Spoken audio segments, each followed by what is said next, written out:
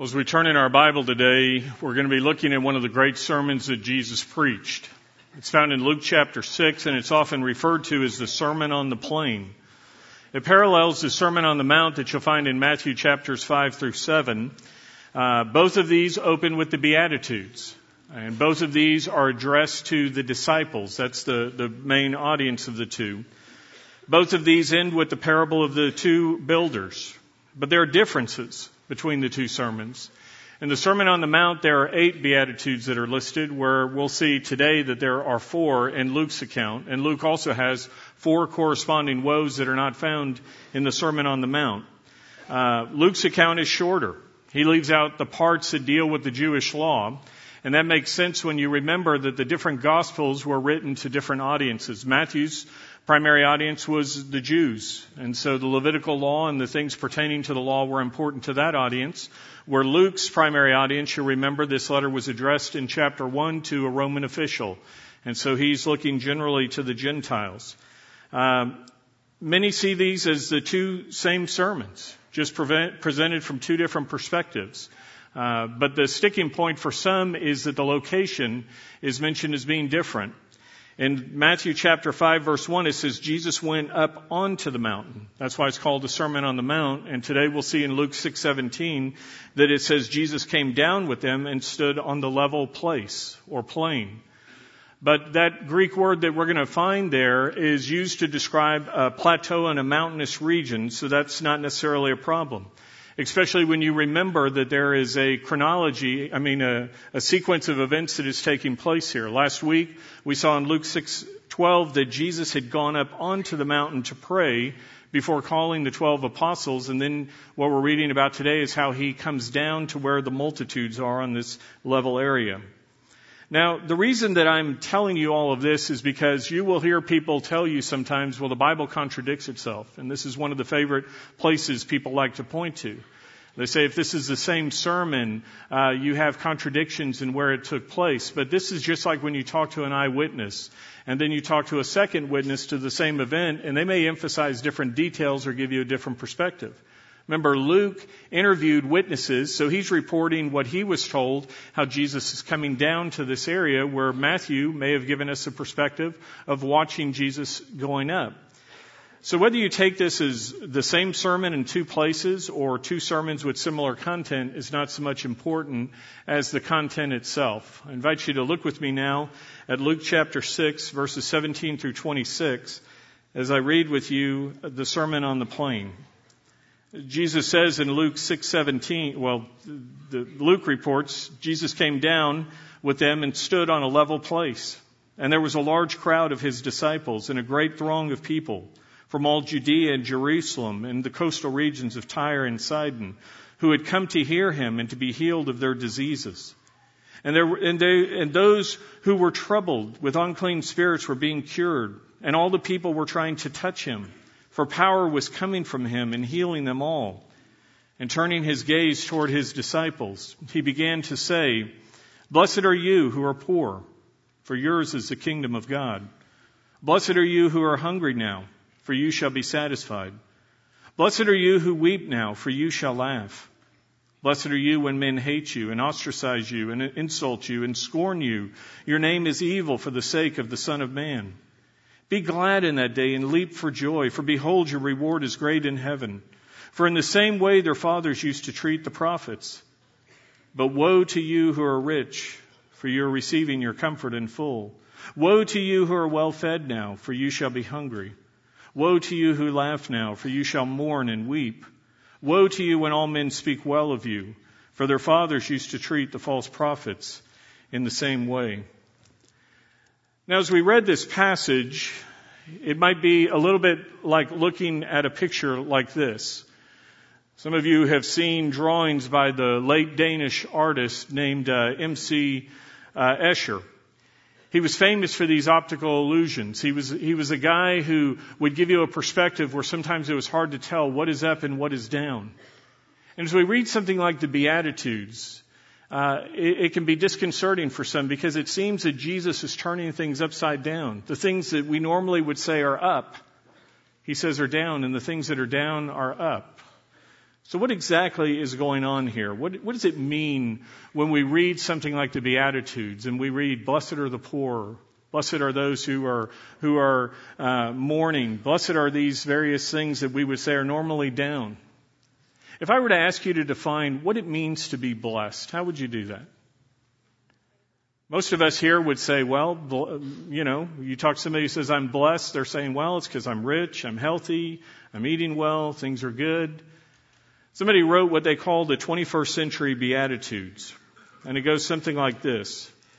Blessed are the rich and famous, for they always get a seat in the best restaurant. Blessed are the good looking, for they shall be on the cover of People magazine. Blessed are those who take first place in their division, for they shall have momentum going into the playoffs. Blessed are the movers and shakers, for they shall make a name for themselves. Blessed are the healthy and fit, because they don't mind being seen in a bathing suit. Blessed are those who make it to the top, because they get to look down on everyone else.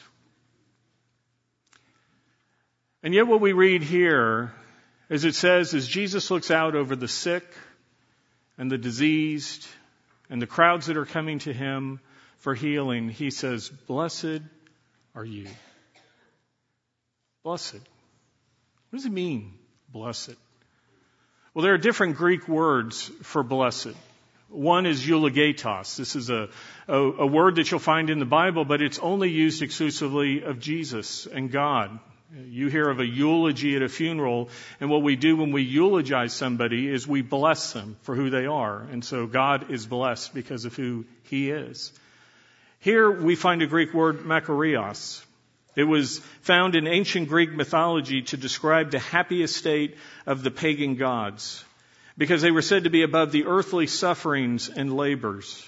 Later it became used to speak of common people in the sense of a positive condition that they experienced. It was often translated as happy, because people associated it with being comfortable or entertained by certain conditions, or what we would call happenstances.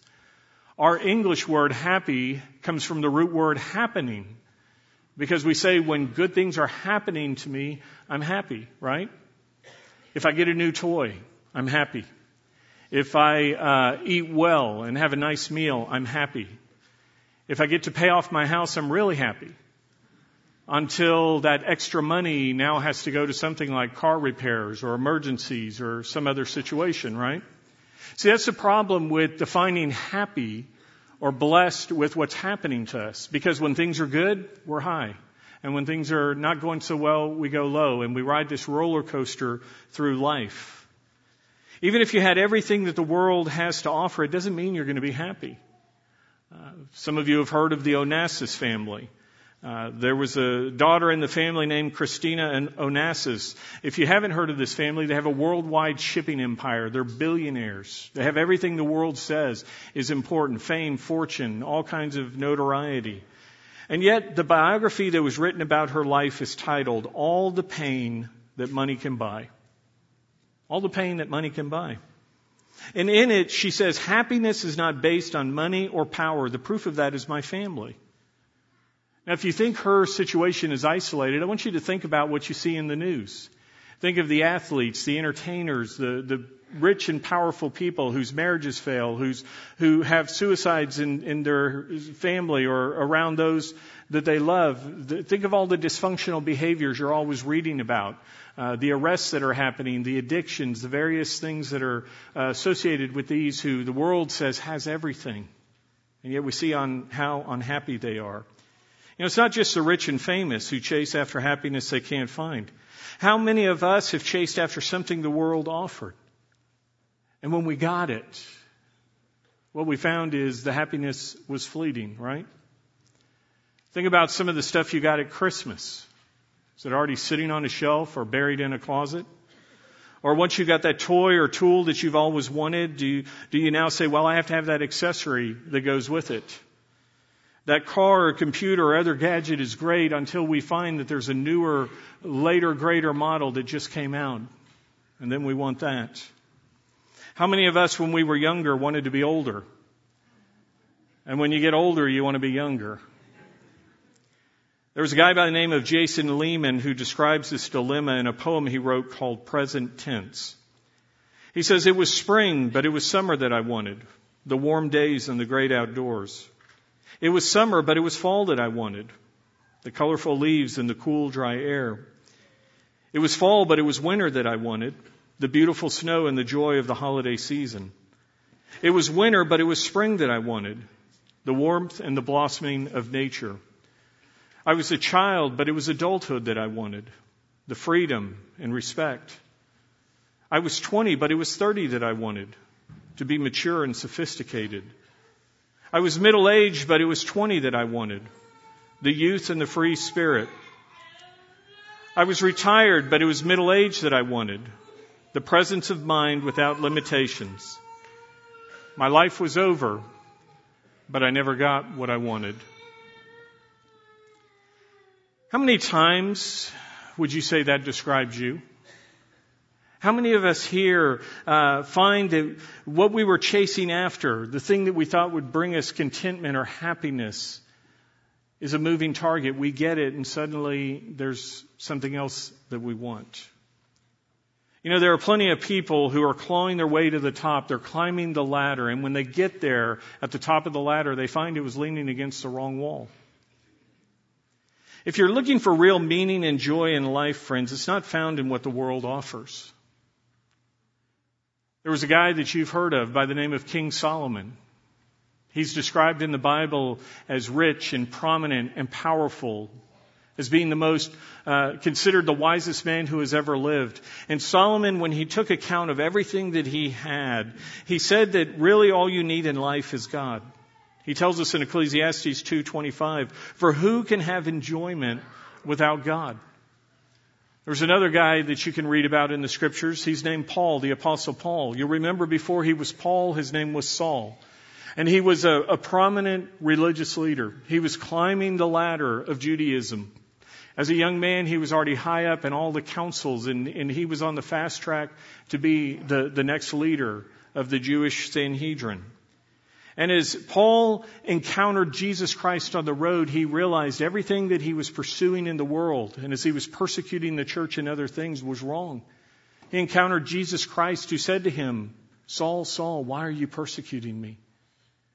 And when he came to understand that it was the risen Lord Jesus Christ, he became a believer. His name was changed. His perspective was changed.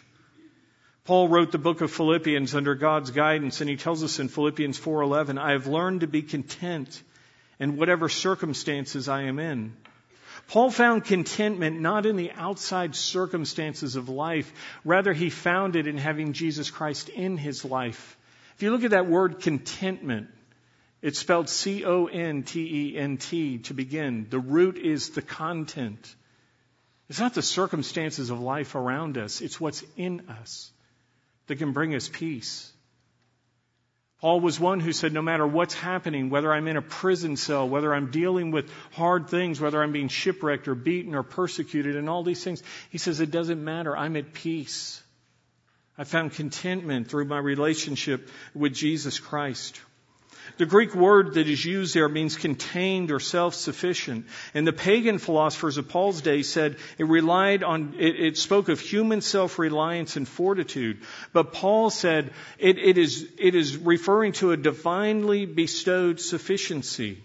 You remember in Philippians 4:13, Paul didn't say, I can do all things through Paul. He said, I can do all things through Christ. Paul's power and his peace came from God, and he offers us the same thing.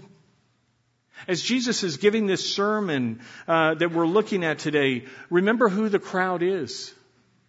The diseased, the demon-possessed, the sick, and others. And he's speaking to a subgroup there, the disciples. He's called the 12 to be followers who were already followers, to be the apostles, the sent ones. And now he's speaking to the other followers who are among them. And the people who were all there were saying, oh, if I only had more, if I had power or prestige or position or possessions, we would be happy. And Jesus is addressing them. And he says, as hard as life is, remember, they're under Roman oppression. This foreign power is over them. They're in poverty. And they're looking at how hard it is, and they're saying, oh, if we could have an exalted position or enjoy the pleasures and popularity that money could bring us, then we would be happy.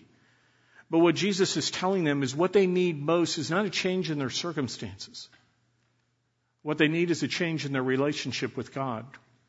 They need to become followers. And those who are followers need to move to a higher level of commitment to understand what it means to truly follow Jesus Christ.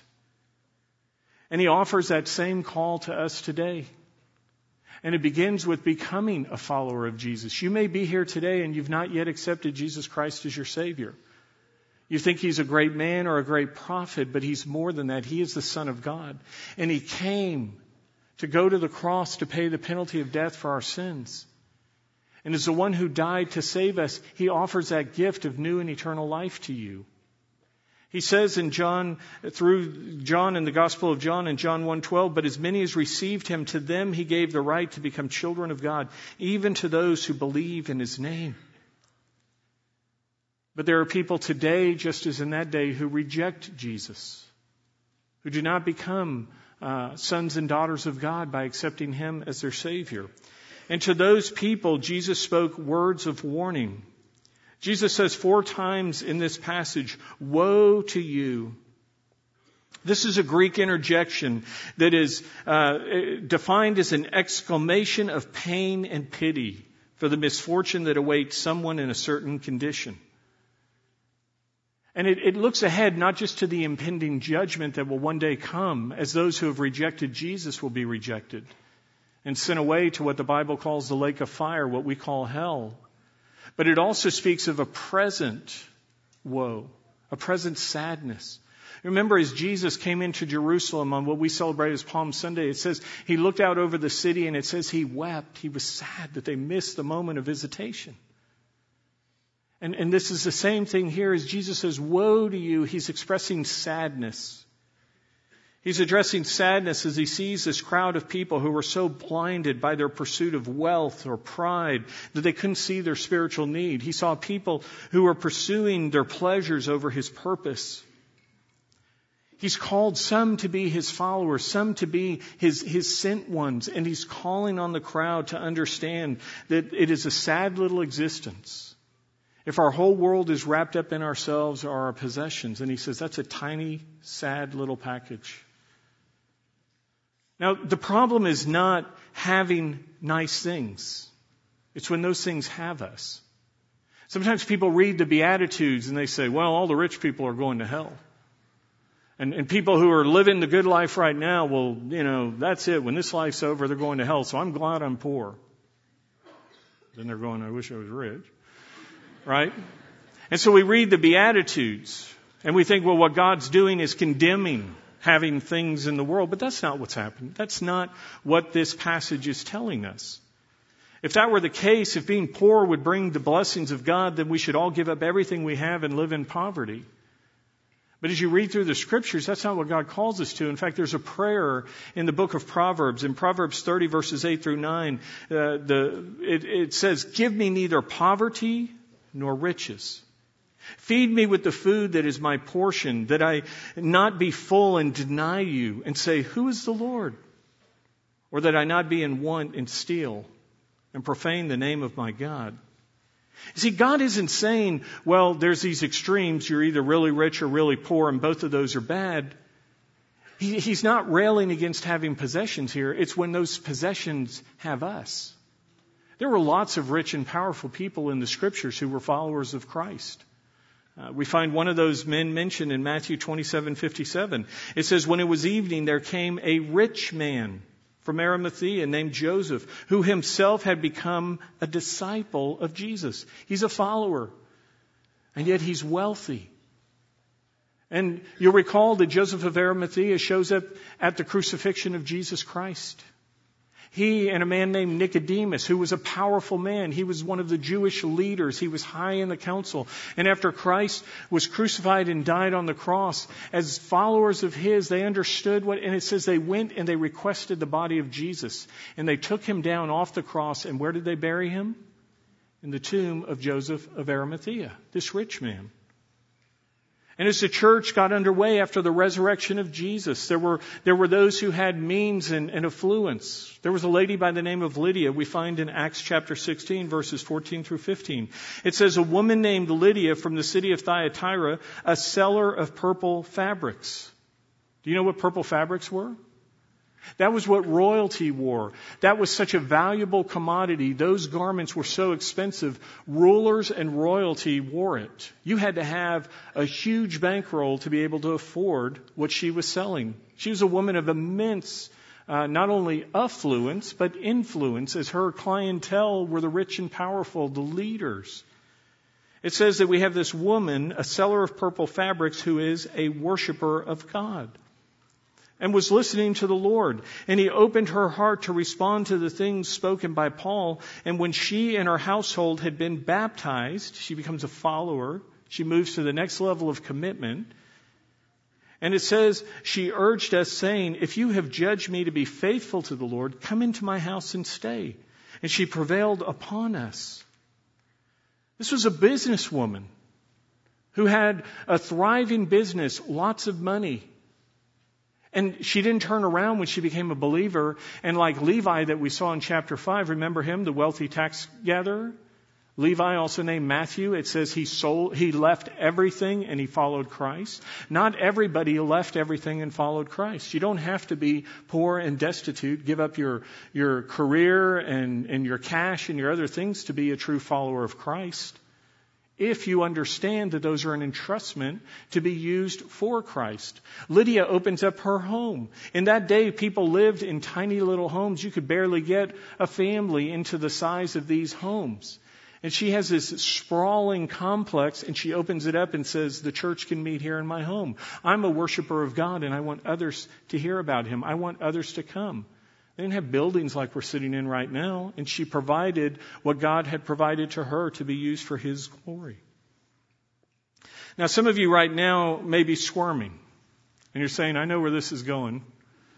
Every time I come to church, the preacher always wants my money, and Roger's, doing this roundabout way to say, give me your money. Ushers, would you get ready to pass the plates again? No, I'm not doing that, right? I'm not talking about money today because we need your money. If you picked up a bulletin when you came in, you can look on the back at the financial report. And because of the generosity of God's people here, giving is ahead of budget. And because of the stewardship of the staff here, expenses are below budget. And so we're not in a destitute position. Now, that doesn't mean stop giving. That's not what I'm telling you. But I am telling you that if you don't want to give your money to God's work here at Wayside, then don't. We don't want your money. We don't need your money if you're like, oh God, there's a man paying to cover charge to come to church. Some of you look like that during the offering. I don't know. The Bible says God loves a cheerful giver. Friends, I don't want something from you. I really don't. I want something for you. I'm talking about money today. I'm talking about this today because Jesus is talking about it. We've been preaching through the Gospel of Luke. We go verse by verse, and we're coming to the passage today where Jesus addresses this. Because he wants something for us. He wants us to be blessed. Not like the prosperity false doctrine that says give to get. That's not what we're talking about. God says he wants something for us. As you look at what he says in Luke 6:24, he says, but woe to you who are rich, for you are receiving your comfort in full. Now, as I said, that's not saying that rich people are going to hell. If you walk out and you see somebody get in a nice car when they leave, the bank probably owns it, first of all. But even if they get in a nice car and they've paid for it in cash, it doesn't mean, they're unspiritual. That isn't what Jesus is saying. When he says you've received it in full, he uses a Greek word that is apeko. And this word describes the receiving of receipts where one has been compensated in full. It's not the same as tetelestai, where Jesus said paid in full at the cross, where he paid the debt off. What he's saying is if you've been given something and you've been hoarding it, you've been holding on to it, you've been using it for your greed and your glory and not God's purposes, then he says you've enjoyed your reward in full. There's nothing left for you when it comes to the accounting that God will give at the end. You may be sitting here saying, well, I'm glad I'm not rich. This doesn't apply to me. You know, you don't have to be a CEO, an entertainer, or a professional athlete to be rich. The World Bank has done a study of the incomes of the world, not just the U.S. And if you have a household income of $20,000 a year, you are in the top 11.1% of the entire world in terms of wealth. If you have an income of $50,000, you are in the top 1% of the entire world in terms of riches. Friends, if you have an extra set of clothes hanging in your closet, if you have food in your refrigerator, you are richer than most of the world. And so when it comes to us being rich, what God is saying is the definition of it is not, well, I'm set where I never have to work another day in my life. It's a matter of understanding. The Bible says very clearly, if you have food and clothing with these things, we should be content. Anything above that is a bonus. And as we're talking about this today, I want you to understand you can't buy your way home to heaven. This is not about, well, let me write another check and give it to somebody on the way out the door. Let me get in on God's good side. The Bible's clear you can't buy your way to heaven. You can't work your way to heaven. Ephesians 2:8-9 says, for by grace you've been saved through faith, and that not of yourselves. It is the gift of God, not as a result of works, so that no one should boast. You don't buy your way home to heaven. Jesus Christ bought our way home through the shedding of his blood on the cross. He paid in full the penalty of death. But what he's talking about here today is what we who call ourselves Christians, if you are a believer in Jesus Christ, you will face a judgment when your life is over. It's found in 2 Corinthians 5:10. It's called the Bema seat. The Greek word is bematos. And it speaks about how we will appear before this stand to be judged by the Lord. It's described in 1 Corinthians 3:10 through 15. In 1 Corinthians 3:10 through 15, it says God will take our life works and he will put it in the fire. And the things that have been wasted will burn up. But the things that are precious and valuable that have had eternal purpose will remain. It's a refining fire. You can picture gold being made. The bad dross and junk is gone, and what remains is the precious metal. This Greek word bematos is actually what you see in the Olympics. The medal stand is the bematos. And people come, and those who have performed well as an athlete are told, you get a bronze medal. The better get a silver, and the top get a gold.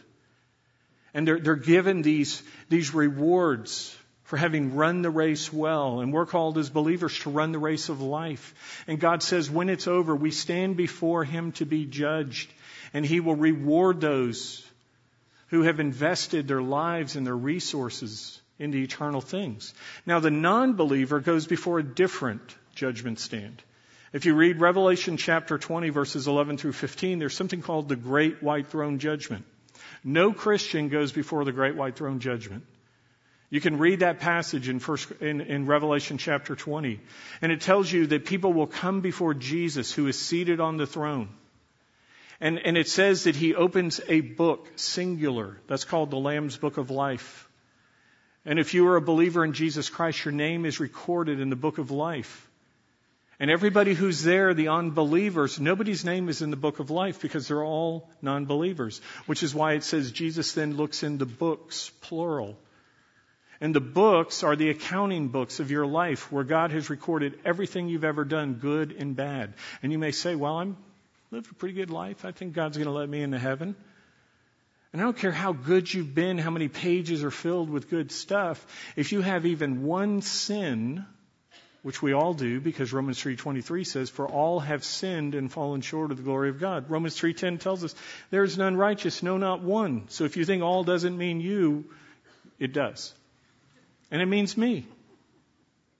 And so as God looks in the books, the accounting book, he says, oh, I see an entry here where you stole a cookie, told a lie, did whatever. And Romans 6:23 says the wages, what you owe for sin, the wages of sin is death. But the free gift of God is eternal life in Christ Jesus. But everybody who's there lined up at the Great White Throne Judgment has rejected the free gift of God. They've said, Jesus, I don't need you to die in my place. And so Jesus says, great, you get to die in your own place. You've already died once physically to be there at the judgment. So he says you get the second death, which is eternal separation from God in what's called the lake of fire, hell. And he says, as you read there in Revelation 20, you'll see every single person at the great white throne judgment goes to hell. Because they've rejected Jesus, and they will be rejected. So as Jesus is speaking here about woes, that's part of the impending judgment. But he also wants those who are living their life as followers of his to understand that spiritually speaking, they are bankrupt. There's not a single thing they can give to God. They are spiritually poor. We have nothing on our own that satisfies God's wrath against us. That's what Jesus did for us. He paid the penalty. You've heard that big Greek word, propitiation. It means to satisfy the wrath. And that's why Jesus died. And we have to come to a place where we understand we are not self-sufficient. We are simply beggars in need of God. We have nothing to give to him. And this is part of the picture here as Jesus talks about the blessing of being hungry. In John 6:35, Jesus Christ said, I am the bread of life. Whoever comes to me shall not hunger, and whoever believes in me shall never thirst.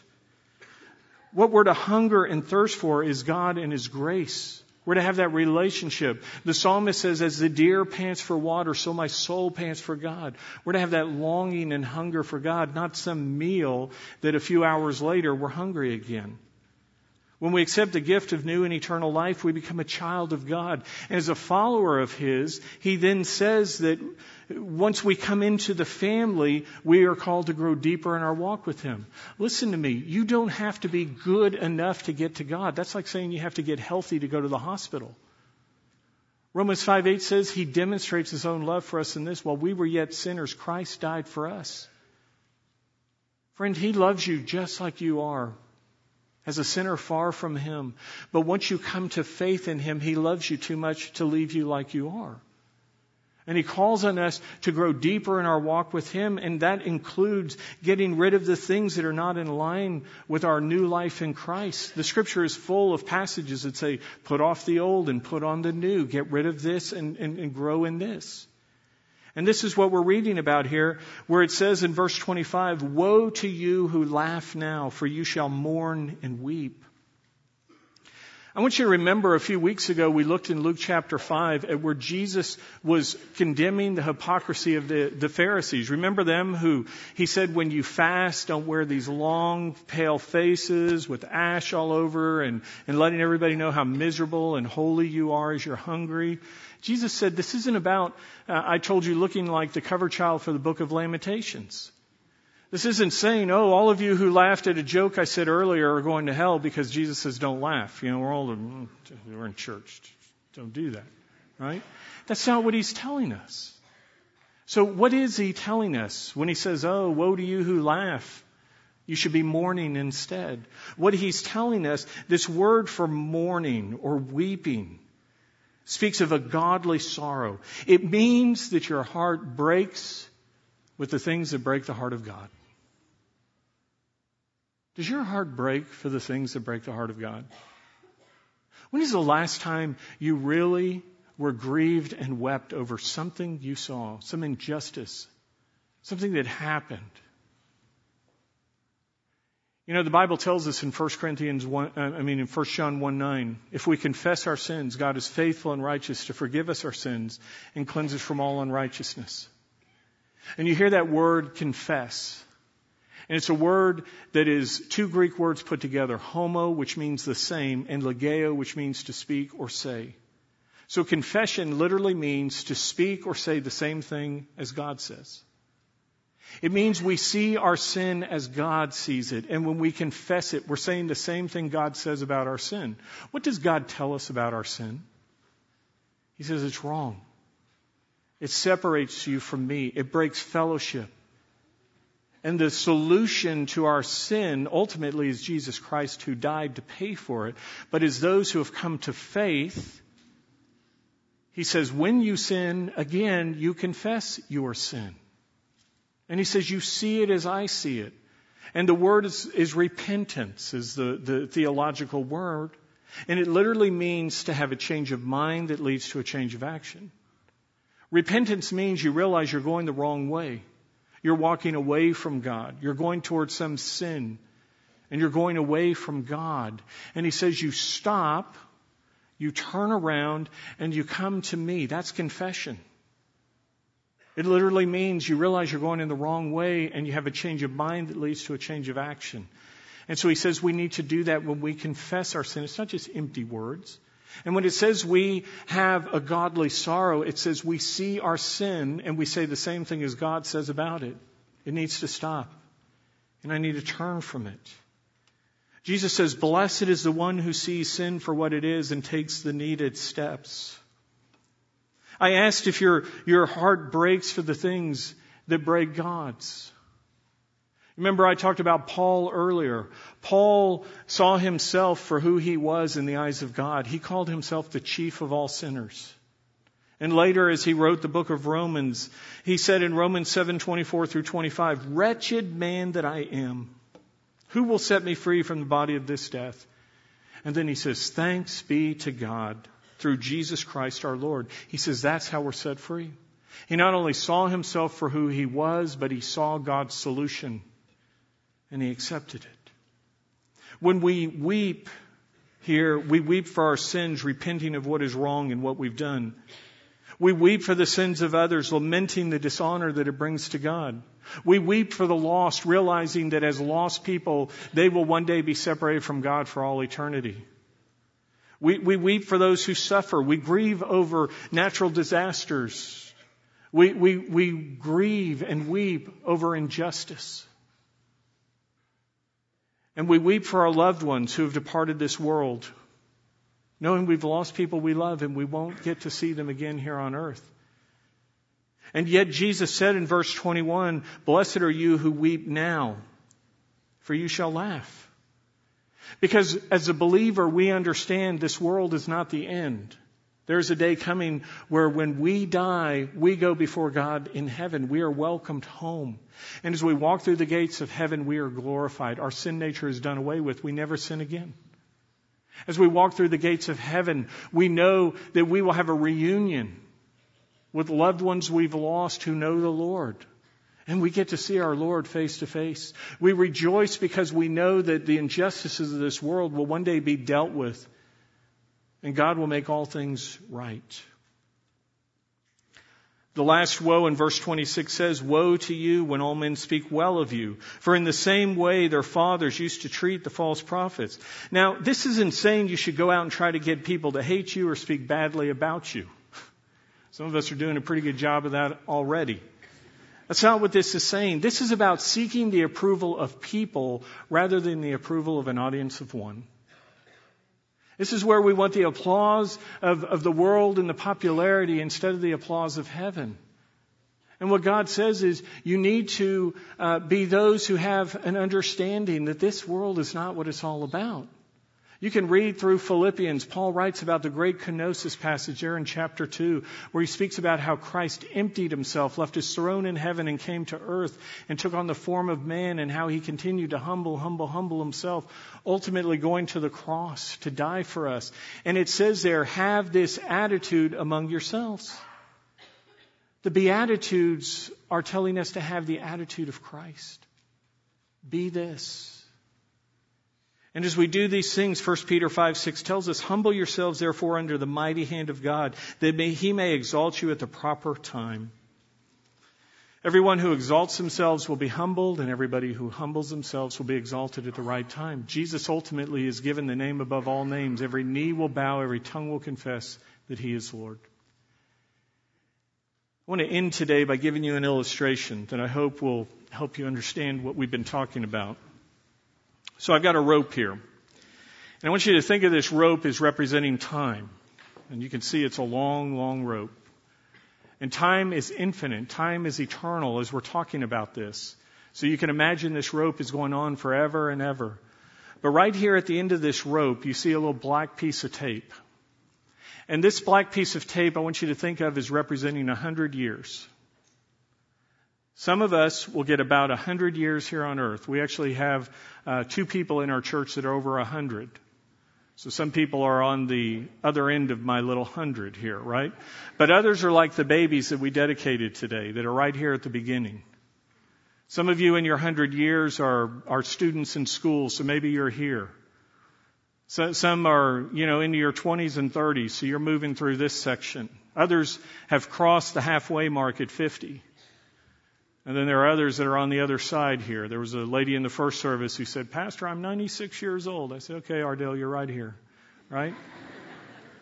And so we're moving through this time. And many of us spend our dash, the dash on a tombstone, born here, died here. This is our dash. And many of us spend our 100 years here on earth all about grabbing what we can. It's about power, position, possessions, comfort. And that's how we're spending our life. And what Jesus says to us today is, I want you to realize that this little bit of time is nothing. Because when your life ends here on earth, you get another 100 years in heaven. And then you get 1,000. And then you get 100,000. And then you get 1,000,000. And then you get 1,000,000,000.